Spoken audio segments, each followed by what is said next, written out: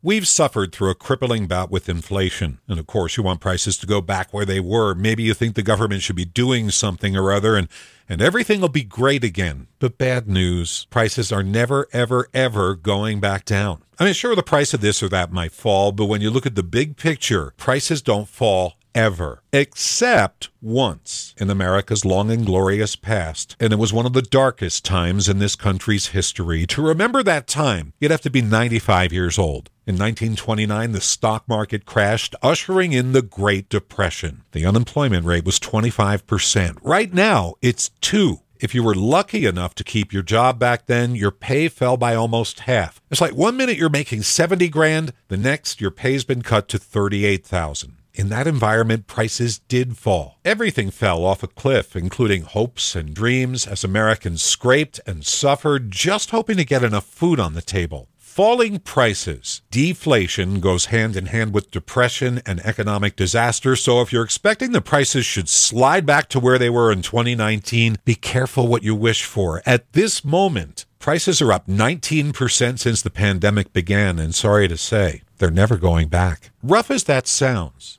things could be a lot worse. Jeff Kaplan's Minute of News, only on KSL News Radio.